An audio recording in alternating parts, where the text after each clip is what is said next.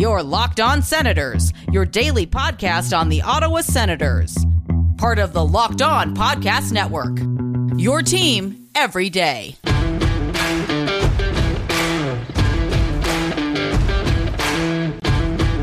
I'm Jake Sanderson, and you're listening to Locked On Senators podcast. I'm Tim Stützle, and you're listening to the Locked On Senators podcast.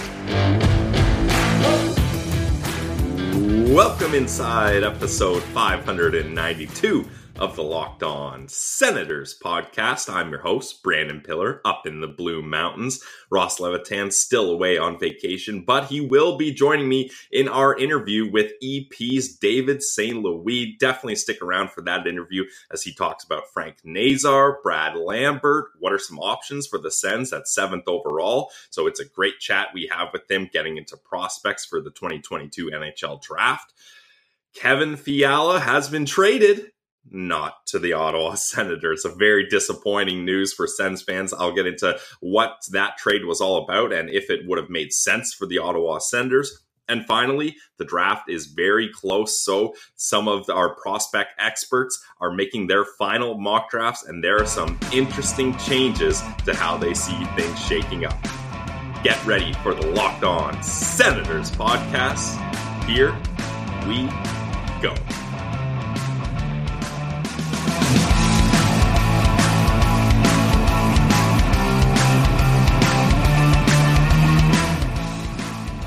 Today is Thursday, June 30th. Thank you for making the Locked On Senators podcast your first listen or watch of the day. We're free and available wherever you get your audio podcasts and on YouTube. So if you want to support the show, give us a like, quick thumbs up, subscribe to our channel, and leave a comment below.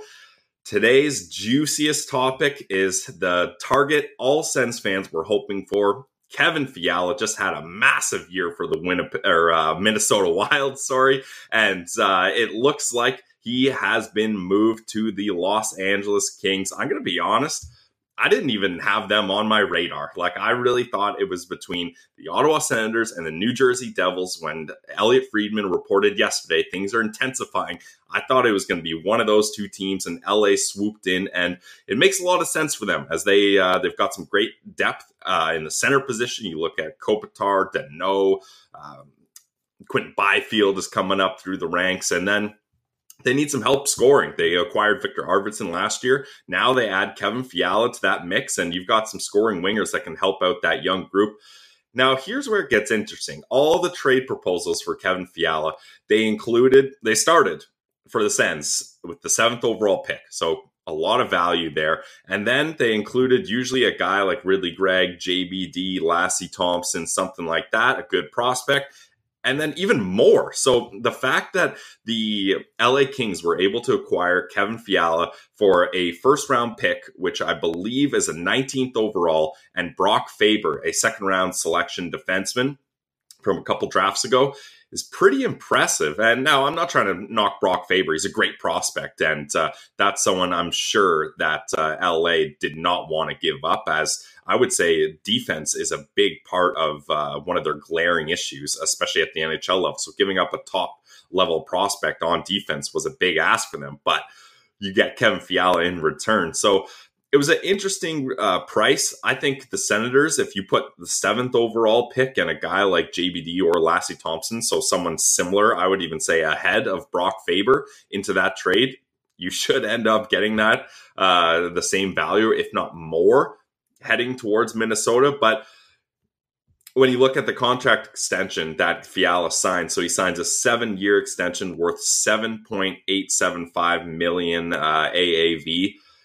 That's right around where I expected Kevin Fiala's salary to be. I'll be honest, that's even a little bit lower. I thought it'd be $8 million or more because he just put up 85 points. He had over 30 goals, and he's only 25. So you're getting this guy in his prime. The LA Kings are now getting Kevin Fiala for 7 years, and a lot of that is going to be his prime, and he's going to be playing with a good centerman in the Los Angeles. So for the Kings, it's a great deal. For Fiala, I'm sure he's stoked about it. You got to think it was the age-old narrative where it's just he had other options, and he decided that they were more enticing than Ottawa at the end of the day, I guess.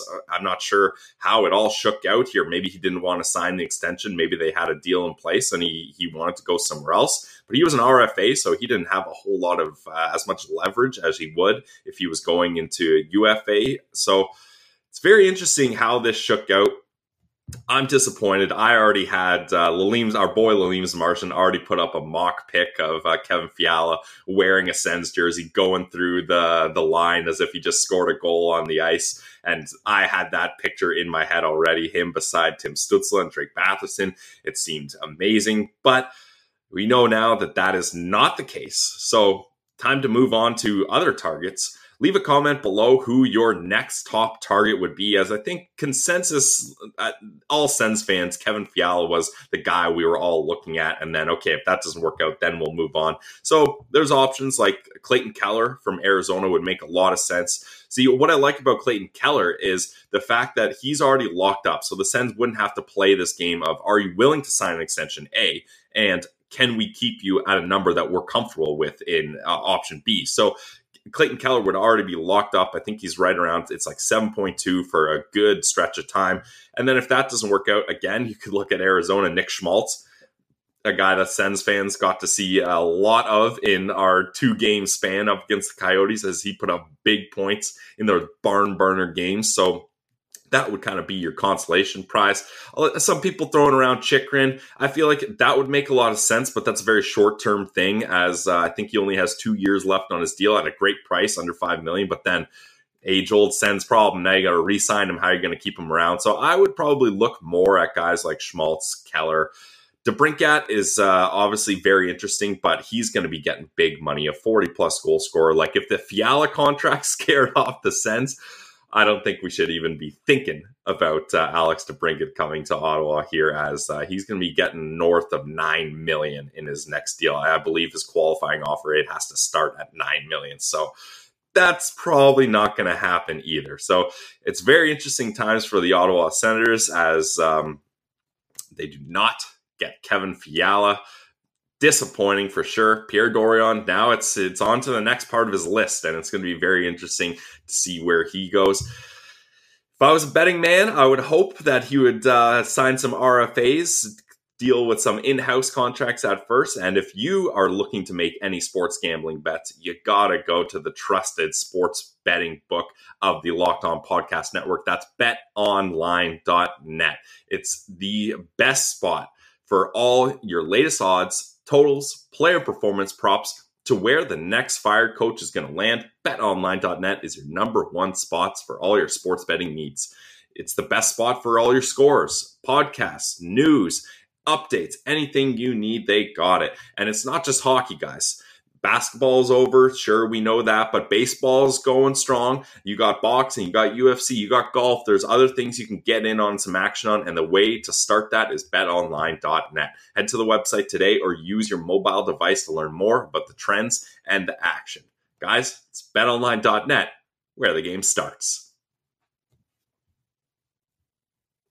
And now, let's get to our interview with EP's David St. Louis. This is his first time coming on the show. We had been asking him for quite a while. We love all the stuff he does with EP especially. And I know if you guys have been watching the prospect profiles we've been doing, all 64 of them, not a big deal. I personally mention David St. Louis a lot, as I use his Let's Watch videos on YouTube as a great reference. He does about maybe 6 to 10 minutes on a prospect, going through a couple of their games and looking at all their shifts, what they do well defensively, what they do offensively. It's just nice. It's a little bit different than just your classic highlight video where it's a guy just scoring goals or getting nice assists. So you get to see a little bit more of what they're doing away from the puck and how they work in transition and stuff like that, which is very important for prospect profiles. So definitely check those out on YouTube. But for now, here's our interview with EP's David St. Louis.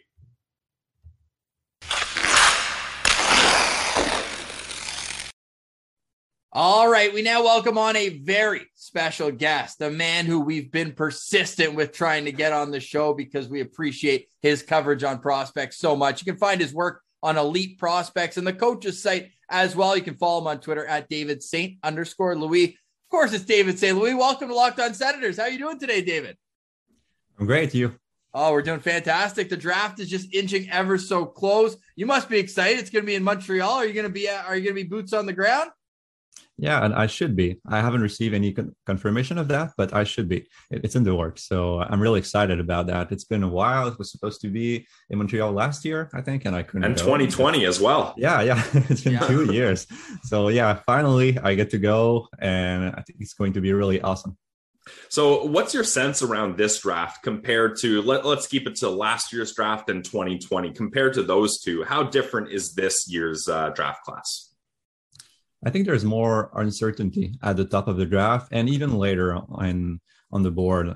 We in 2020 and 2021, there were more elite prospects maybe at the top of the draft. This is more of an average draft for me, but there's still some really nice talent to get in the top 10 and the top 15 and later in the draft. It's just that with the OHL players missing a year and some players not developing like we expected, we aren't sure about some of our projections, but there could be some really nice surprise later in the draft that we don't see coming.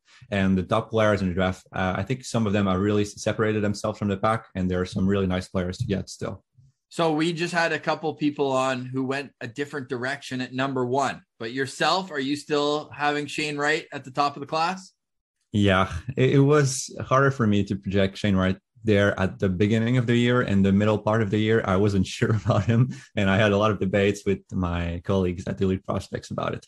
But then at the end of the year, even if though Slafkovsky made a better case for himself, I think we came to consensus.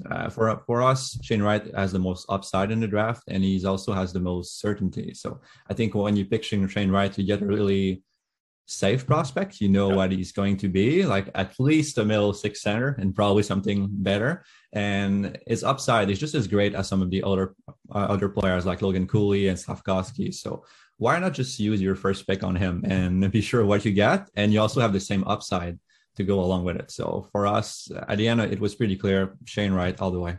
And the Habs have been looking for that type of centerman for years, right? Yeah. So it just seems like, why not? When they have them there, you can't get them in trades as easier. So just, take the safe pick. That's fair. But with the Senators, we're kind of hoping that they go a little more risky. We just profiled Frank Nazar. I think he'd be an awesome fit. What makes him so fun? Because you guys at Elite Prospects are a little higher on him than the consensus. Yeah, we had him as high as fourth, I think, maybe even third overall at some point. We really, really like him. We had a debate between him and Logan Cooley all year. For us, it's really neck and neck. We have Logan Cooley ahead right now, just slightly, but really we could have Frank Nazar and make the same arguments for Frank Nazar. He's a different player than Logan Cooley. He's really inside driven. So his game is, even though he's 5'9", he's really physical, and he gets in front of opponents in the slot to get his stick on rebounds. He works the boards. He's really good at protecting the puck, and he's really good at getting the puck out of scrums. So if a puck is sitting on the wall, he's going to battle for it, and he has really great technique to seal it from the opponent and then get his stick on it and move it to an open teammate. So he keeps a really high awareness of his support and his teammates, even under intense pressure. And these are very NHL translatable skills. So I think he's going to have an easier time even translating his game than Logan Cooley to the NHL. And he's also very dynamic. His skating ranks a bit higher than us, a bit higher than Logan Cooley. It received a slightly higher grade from our staff. And he's really dynamic. He has playmaking skills. He can manipulate defenders, and he does it really fast too. And that's what we like about him, the pace in his game. So he doesn't slow down to make his moves. He goes all in super fast, and he can manipulate at that speed, make fakes, and find a teammate or shoot on that. He wasn't always consistent during the season, and at the end of it, he was injured, so we didn't get to see him at his full force, but he really progressed. So at the beginning of the year in September, we saw him more as a solo creator, so he would try and dangle every defender. But by the end of the season, he really progressed in that. He was using his teammates all the time. He became a much more efficient playmaker. So we like the progress, we like the pace, and we like the physical skills. Yeah, and you guys gave out a lot of awards for Frank Nazar. You gave him highest ceiling, which is one I definitely want to take a look at. Highest transition forward, second straight line skating, second best vision, second best problem solving.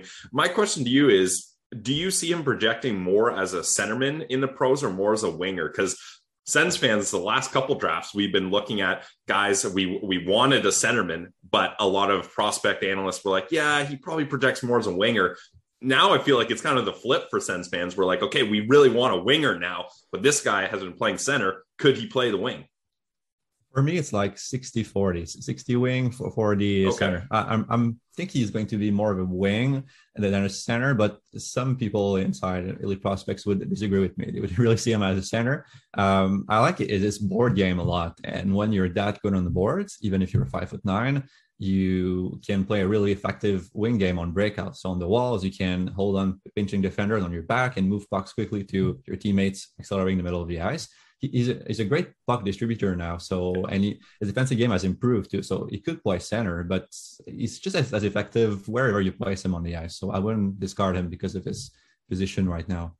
So why don't we just stick with the U.S. program? Because it seems like a strong year. We did a top 64. It feels like every other day we're talking about someone from the program. And naturally, one of the fits for Ottawa fans, they've been really high on Cutter Gauthier. Seems like one of the high risers that might not even be available when seventh overall comes, the way that he's moving up. Almost seems like Jake Sanderson that year, where it was like, is he a teens? Is he 10? And then he goes fifth overall. What kind of game would Cutter Gauthier translate to the NHL? And is he a little more NHL ready due to his bigger frame, or is he still a guy you'd have to be patient with in developing?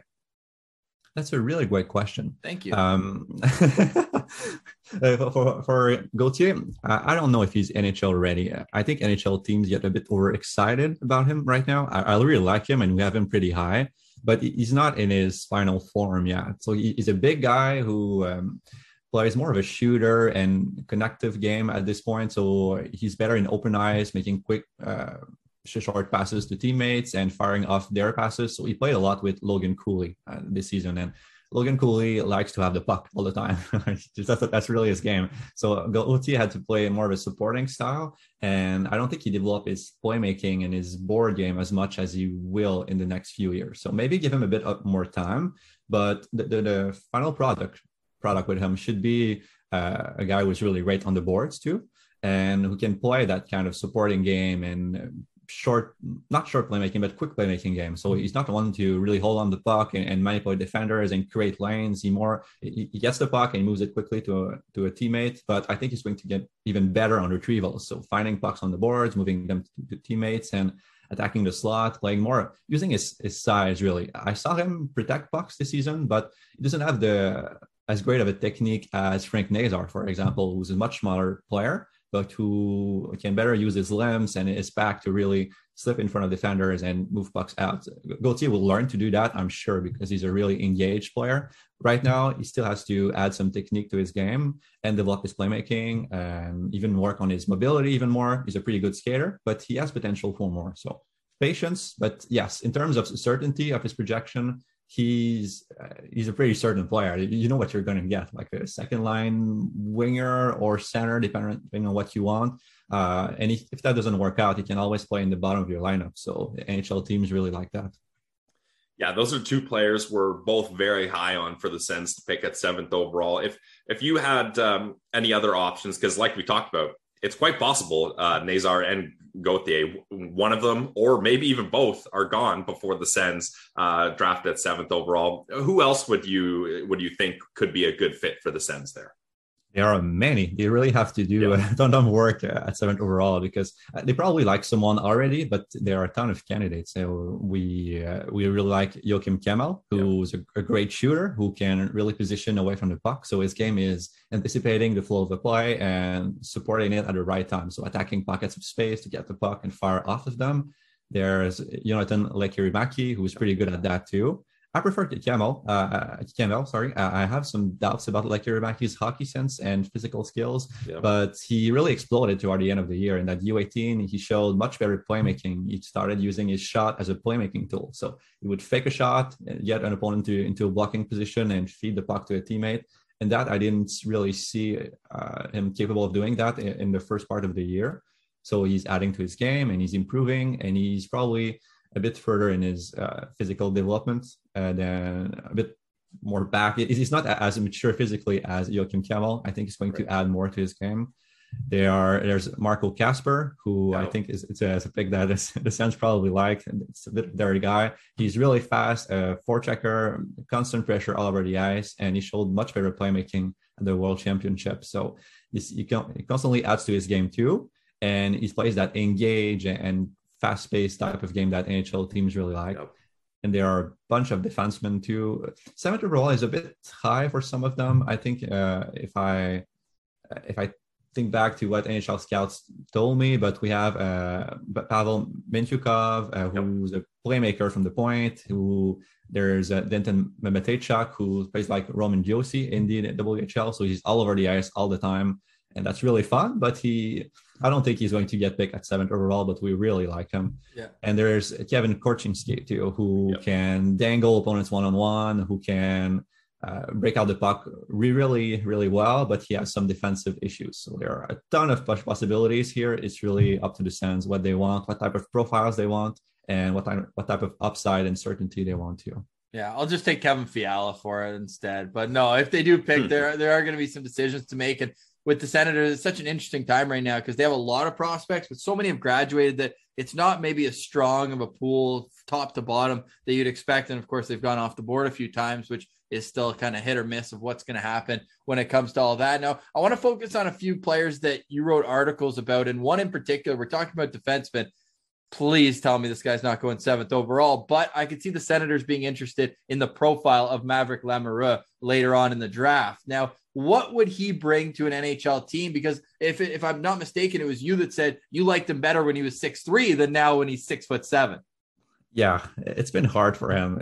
Imagine growing like 5 inches, I think, in a summer again. So you have to relearn everything on the ice. It's really hard for him. This season, we still saw his ability to play with the puck and manipulate defenders, and he's a pretty smooth handler, but at times the puck would just get away from him. He would miss a handle and he just miss the puck, and it would create dangerous turnovers. So he's not there yet. He has much more to learn than other prospects in his draft. His development he's going to need some time for sure, but he's now 6'7". He plays a really physical game, and he's a pretty smooth skater. We gave him a 5 grade when we use a 1 to 9 scale. 5 is NHL average. So we project that in a few years, he's going to be able to catch up to players in the NHL and just shadow attackers in his zone too. You won't have any trouble with his skating, his mobility. And if you're an average skater and you're 6'7", you have a lot of defensive range. You can affect a lot of areas on the ice. So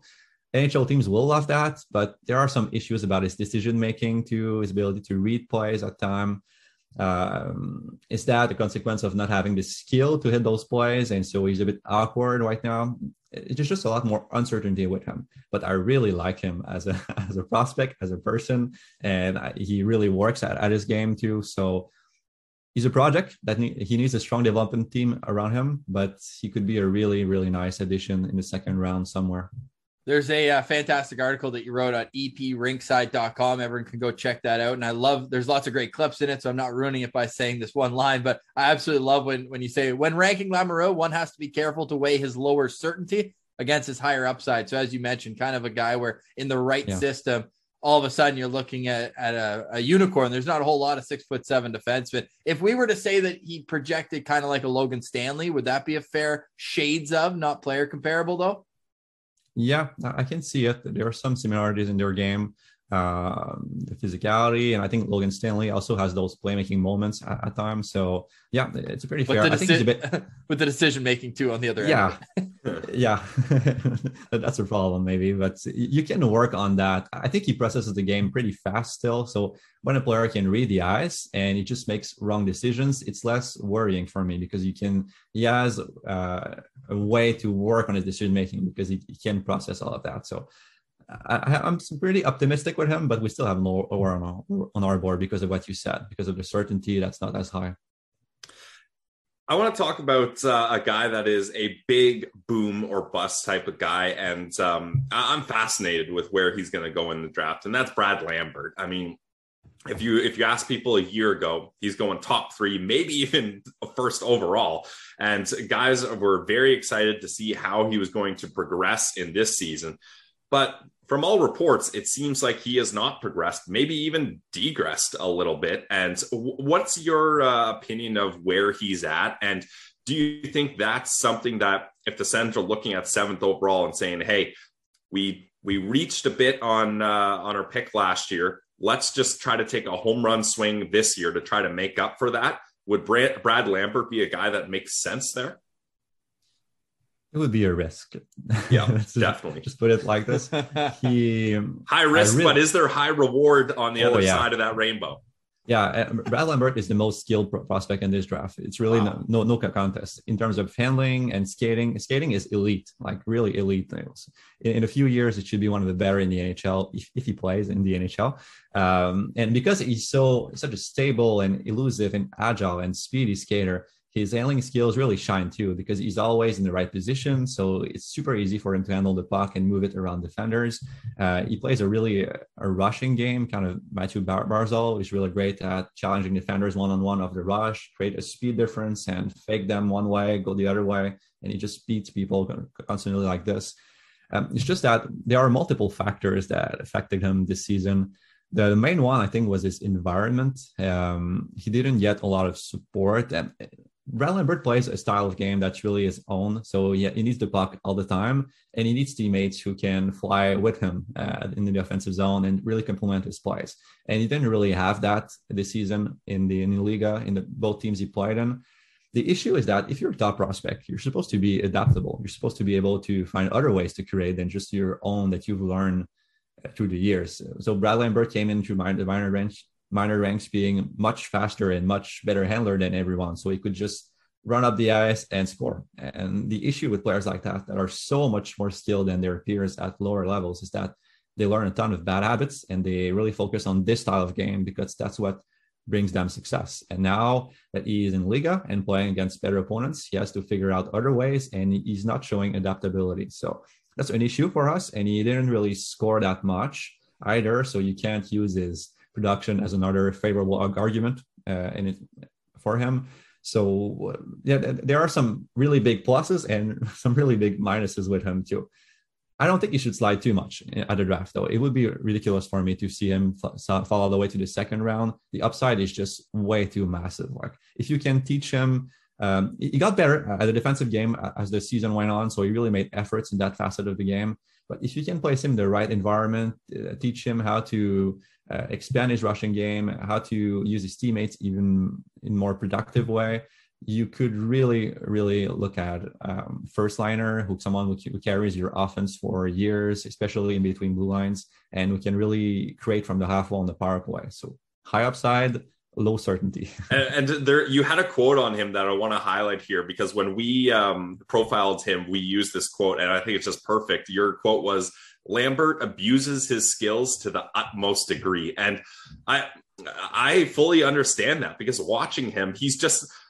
Like, you don't need to be doing all those fancy moves over and over when you're already in the O-zone and there's nowhere else to go. Like, he was just, you can see the skill there, but sometimes he just needs to dial it back and simplify it and just play smart hockey, which he just tries to tap into that skill level all the time. And he ends up running out of space. Eh, Ross? Yeah, not only that, but my question to you, David, is he a guy where a team is going to try to get him out of that environment right away, where you draft him and then put him in the AHL for a couple of years? Is that the best method? I think he should play junior. Like he was drafted somewhere in the WHL. It would be the best environment for him because it would allow him to use his skills and have success with them, but also expand the way he has to use them because the ice is smaller and the WHLs are pretty good defenders still. So they would pose a threat for him. He wouldn't be able to go all the way down the ice, but he would have a high success rate with his moves, but he would also need to learn some new ways to create, and he would have the support. Like the players in the WHL play a similar style of game, a more similar style of game than players in Liga did. So I think it would be beneficial in multiple ways for him. The AHL, I think he would face a wall. Like he wouldn't be able to create, and it would affect his confidence. In Liga, he doesn't feel comfortable. So I don't know what the future awaits for him. The Saskatoon, the Blades have his rights, and that's where his uncle, now head coach of the New York Islanders, played, and his dad played for the Blades as well. So yeah, that makes sense. Good spot for him. Maybe. Interesting. No, so who's another boomer bust? Who's a guy who you might be really high on or lower on than most, but you could see him as being an elite talent down the road? There are a ton of them in this draft. Jager Furtus, another WHLer who is really small. I think he weighs like 149 pounds or something. Very exciting, though. Oh, man. Yeah, he definitely is. And he shoots, his shot is one of the best in the draft or the best in the draft. And he weighs that much. So imagine when he adds to his frame and he even works on his footwork even more. Like, he's so good at leveraging his smaller weight to flex his stick and fire the puck on net. Like, he has some Cole Caulfield elements, I would say, and he's good at reading the play to position himself to use that shot, and he's a pretty good playmaker. So he has pretty much every offensive facet you want, except along the boards and in front of the net, which is pretty logical with his frame right now. Really boom or bust. And there are other ones like Noah Oslund. I think he's going to fall in the draft despite his skill. He's another rusher who plays kind of a game like Brad Lambert, but he's better in support. So he's better at supporting teammates. He's a better playmaker in the offensive zone, but he really plays along the periphery. So he has to learn to get inside and create from inside. So that means cutting in front of defenders, getting stick on the puck, but also learning to not only create from the outside in, but the inside out. So really attacking the middle and dropping and taking the puck to his teammates, attacking other lanes. He has a bit to learn, but his hockey sense is pretty high, and he has the speed and the skill too. And there are a bunch of smaller defenders like Matthias Havelid, who's a really great shooter at the point and a puck mover, and even Russian players like Vladimir Grudinin, the smaller defenseman, who's really, I think he might be the best skater in the draft for a defenseman. He's super agile and allows him to close his gap really fast in the neutral zone and to carry the puck too. So there are a bunch of really interesting players even later in the draft. Now, the Sens pick at pick number 39. That's their first second round selection. Who are some guys that you think might be, I mean, it's possible to really foresee that, but who are some guys that you think might be in that range that would make sense for the Sens to select? Yeah, it depends on what they want. I think they need like right shot defensemen. Is that it? And right now, all the talk is it feels like Lassie Thompson or Jacob Bernard-Docker at one point will be at the NHL level. But again, those guys are 2018, 2019 draft picks. So yeah, right shot D, I'd say is a good place to start. I don't have any right. Well, what about Ryan Chesley's a name that I really like through the process. Yeah. We spoke about him, and Pilsy loves Ty Nelson. I think he's going very, very high in the draft. Ryan Chesley, like top 15, even top 10. I could see it from some teams. 7th overall, U.S. program. Sens love it. There are 2 wild cards, I think, at 7th overall. I don't know if the Sens would do it, but Rutger McGroarty, it was. I tweeted out during the under 18s. I said, I don't nothing about this draft, but the Senators are going to take Rutger McGroarty. I can really see it because he has everything besides skating, and he works so hard on the ice that the skating might not matter too much. It's going to stay below NHL average for sure. Right. Like, he has too many mechanical problems, but he works so hard that it might not matter. And he has his playmaking skills is just as good as Cooley's at times, and he has the physical skills of Frank Nazar. So everything is there. It's just the skating is pretty scary. He's a wing, right? Yeah, he's a winger. I think he can play center, but I see him as a winger just because of the skating. Yeah, makes sense. And Ryan Chesley is like Jake Sanderson light. He doesn't have the same hockey sense, really, but he projects as more of a shutdown defenseman. Yep. He has the playmaking and the playmaking ability and the puck moving ability, but he needs more space to really get it going. Like, the reads aren't quick right now, and I don't understand why, because he has some really great flashes this season, but he was better offensively last year than he was this year. So there was a kind of regress there. But in terms of skating ability, in terms of physicality, shutting down opponents, and he has pretty much every other skill you want from a defenseman. So I could see it. It's just the hockey sense. It brings a bit of uncertainty to his profile too. And for the 39th pick, there are a bunch of defensemen that are really interesting. Sam Rinzel, who's he might be gone before that, but he's a 6'4" or 5" defenseman who's really, really mobile. He played in the high school system. Yeah. See, David, the last time the Sens drafted at a high school was a guy named Brian Lee. So I think we might have to stay away from the high school kids. I can see it. He has a lot of risk. He's a true boomer and bust prospect because the reads aren't there. And when he played in the USHL, it was not up to the level of the league at all. And there were efforts concerned too with him, but he has some insane flashes too. And he's 6'4" and a clear above average skater. And when I say above average, I'll always mean that in a few years, the projection is going to be above average. Their right shot defenseman, there's Christian Caru. It's a bit early for him, I think, for NHL teams at 39 overall, but he's an offensive defenseman who is a really great playmaker. He can manipulate defenders at the point, create shooting lanes for himself, create passing plays to teammates.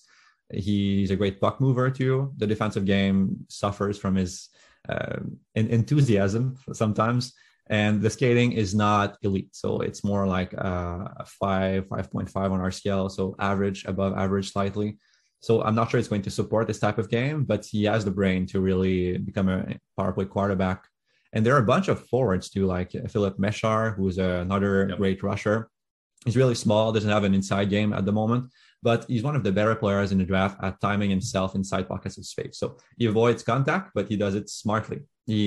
As the puck comes, he's right there to take it at the same time. If there's a shot fired from the point, he's going to run in front of that shot and tip it at the right time. Like, he's really good at timing himself inside pockets of space to avoid having to battle with defenders. So that's really great. And there's a player that nobody at Elite Prospects likes besides me. It's Viktor Nuchev, who's a Russian, who's really skills. I think he's going pretty high still, despite the Russian factor, and we all understand how that could affect it. And the Sens haven't taken a player out of Russia since 2005. Their only Russian draft pick was Igor Sokolov, and he was playing in Cape Breton. But it's well, we'll see if the winds have changed. But I don't know if this is the year where you're like, no, now we need to get a Russian. It doesn't make sense. But tell me about it, because we haven't heard about him at all in our profiles. Yeah, he's he reminds me a bit of Logan Cooley in some aspects, because he's a really inefficient playmaker. And by inefficient, I mean that he creates just as many turnovers as great plays. Like, he's pretty much equal, but his skating, even though it's average, the rest of his skills are really, really high. Like, he can deceive defenders so well and so smooth, and he has some advanced offensive ideas. So he can hold the puck, look elsewhere, and like wait a few seconds for a teammate to get at the far post, and he will hit him with perfect timing. Like, he has the hockey sense, but decision-making problems. And those aren't mutually exclusive, because I think he likes to create, and he gets a bit over-enthusiastic about his playmaking ability, but he can clearly read the play. So he's a really high upside pick that has a lot of uncertainty, again, because of Russian factor and because of his decision-making. Yeah. Now, final question for me, David, and thanks for giving us your time here. We've got a lot of great insight from you, and we'll definitely have to have you back on later on in the off season. But I'll just give you an easy, open-ended question. Who's your favorite prospect in this draft? Doesn't Great have question, to be. Pilsy. Thank you. Doesn't have to be the best. I will give you full opportunity to be as biased as you can. You can like them as a person off the ice as well. Who is just the one guy that you're rooting for in this draft class?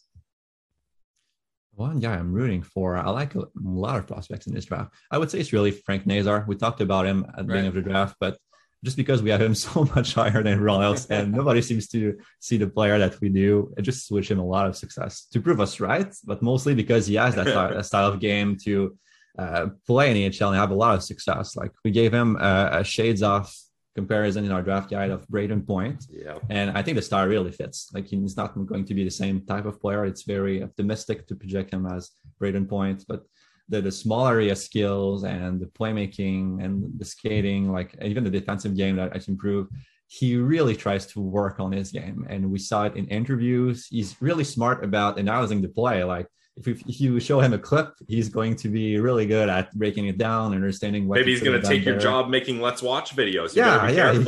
He would be better than me for sure. So got to be careful about that. Yeah. But I really like him as a person too. I like his hockey brain off the ice even.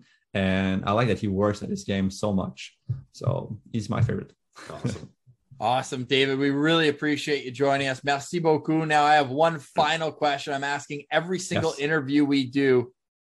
North Dakota, we know it's a pipeline straight to Ottawa. Dylan James, what's the rundown on him? And when would it be an okay time to take him off the board? I know at Elite Prospects, you guys have him a little lower than we've seen on some different rankings. But what do you think about his game and how it could translate going forward? I don't know Dylan James. Sorry. So that's the part of the draft that we're at with Dylan Okay. James. There we go. Well, when it comes to him, we'll talk when we draft him at 39. with Yeah. Dylan James. Do you really like him? Who's Dylan I think James? he's all right. Like he's been as high as, I feel like it was Bob McKenzie. Someone had him in like the mid 40s, but he's a guy who's going out of USHL, won Rookie of the Year with Sioux City, and then he's going to North Dakota. That's really all that really turned us on to him. But sounds like at his peak, he'd be like kind of like a meat and potatoes third line guy. Yeah, so the Sens love that. I'm reading his profile right now, and I think he has skating issues, and the hockey sense grade wasn't that high for us, but he was really physical, and he had a great shot on our rankings. So I mean, that sounds like two out of two for the Sens checklist right there. North Dakota, you can add a third one. David, we can't thank you enough. This has been fantastic. We appreciate it. Everyone's going to be smarter having heard your insight on the draft, and we look forward to following along on Twitter at DavidSaint_Louis. And you can obviously follow his work with Elite Prospects and EP Rinkside.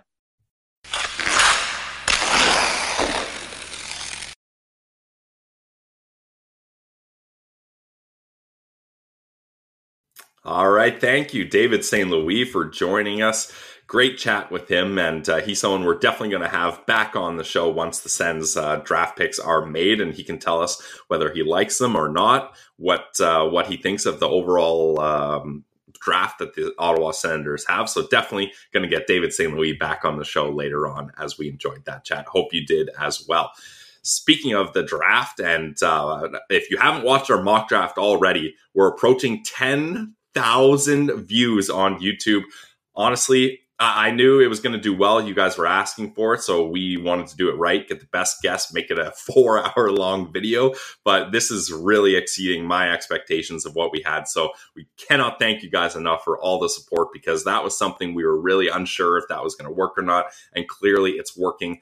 I think we'll probably see that as an annual tradition. So you guys showing some love is going to get you some great content in the upcoming years for the draft, as we always do. Now, speaking of mock drafts, a couple of the entities we use, including Corey Pronman, we just had on the show yesterday, Chris Peters, who was also on the show a couple days ago, and Cam Robinson, who was a part of our mock draft. They all put out their own mock drafts, and there are some very interesting changes, to say the least. Let's just go. Well, I'll let you know who they had the Sens selecting, though. So Chris Peters, he has the Sens selecting Joakim Kemell at 7th overall. Personally, I'd be pretty stoked about that. And that's kind of the conservative idea of where I have the Sens drafting. Like, that's like where I'd be like, yep, that makes sense. That's what I was expecting, Joakim Kemell. Not to downplay his play or his value, because I think we talked about not being able to get Kevin Fiala in a trade. Not that I think Joakim Kemell can put up 85 points when he's 25 years old. That's pretty exceptional. But I think he can be a great secondary scoring option that could really help out Tim Stützle and Drake Batherson down the road if he continues to project the way he is. So I'd be stoked with Kemell personally. Now let's move to Pronman. So Corey Pronman has the Sens selecting Matthew Savoie at 7th overall. Savoie is an interesting one, because I can get excited about his offensive upside. He has a lot of skill. He put up 90 points with the Winnipeg Ice. He's a smaller guy, so likely he's going to go on the wing, which isn't an issue for the Sens. I could see him playing a decent role with that same spot with Drake Batherson and Tim Stützle. Sorry. So I could see that working. I have some concerns about him, and if Savoie is the guy they end up going with, that would be one of those things where I'm like, I appreciate this pick and I'm going to get behind it, but there's probably guys they left on the board that maybe I would have been more interested in. But as we know, it takes like three years to really see things shake out and see how we go here. This is the one that gets me very, very excited. Our friend Cam Robinson, also from EP, he did his mock draft, and he has the Sens having the opportunities to select David Jiricek at 7th overall. Oh my God. If that was actually an opportunity, if the Sens have the opportunity to draft in my mind, and I would say EPs as well, generally a lot of people agree with this opinion. David Jiricek is the best defenseman in the draft. If not 1A, then he's 1B, right behind Simon Nemec. If the Sens are able to get a right-hand shot defensive defenseman, I would say actually more. He's more of a two-way guy. There's some offensive upside there. That would be incredible, because then you've got someone that you can pin up beside Thomas Chabot, finally get him a legit D partner, or with Jake Sanderson. If the Sens were able to select David Jiricek, I think that, like, I mentioned Joakim Kamel as like my conservative, like, all right, that's what's going to happen. But David Jiricek would be all-time high. Like, I don't think it can get much better than that, really, apart from getting one of the top 3 forwards, which there's no way that's going to happen in my mind. So if Jiricek is available, like Cam Robinson thinks it could happen, that it would be awesome. I would be very excited about that. So those are some of the mock drafts that happened. I just wanted to go over where these guys had the Sens picking tomorrow. A couple of other things to round out the show, Sens related.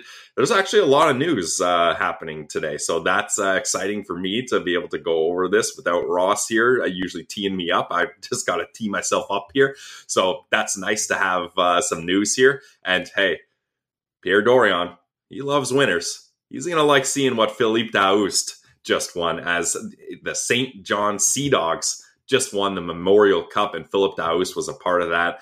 Incredible story for the Sea Dogs to get bounced very early from the playoffs, have to hang around, wait. I'd love to talk to their head coach or the coaching staff to see how they kept these guys in game shape, not only physically, but mentally as well. Like, to stay hungry and to stay ready while all these other teams are battling, working their way to the Mem Cup, and you're just waiting for them to come visit in St. John is pretty impressive that they were able to pull through with this. So big stick taps to Philippe Daoust and the St. John Sea Dogs for winning the Mem Cup. That's huge.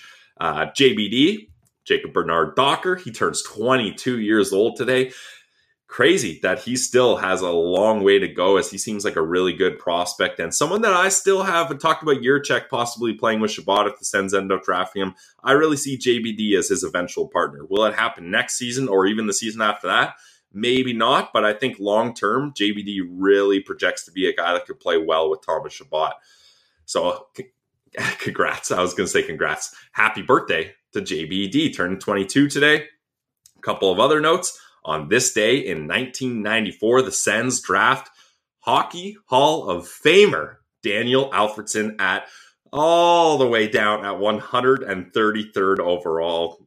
The value, talking about value with draft picks, oh my God, 133rd overall for the greatest franchise player ever for the Ottawa Senators and their first legitimate guy to be inducted into the Hockey Hall of Fame. Damn.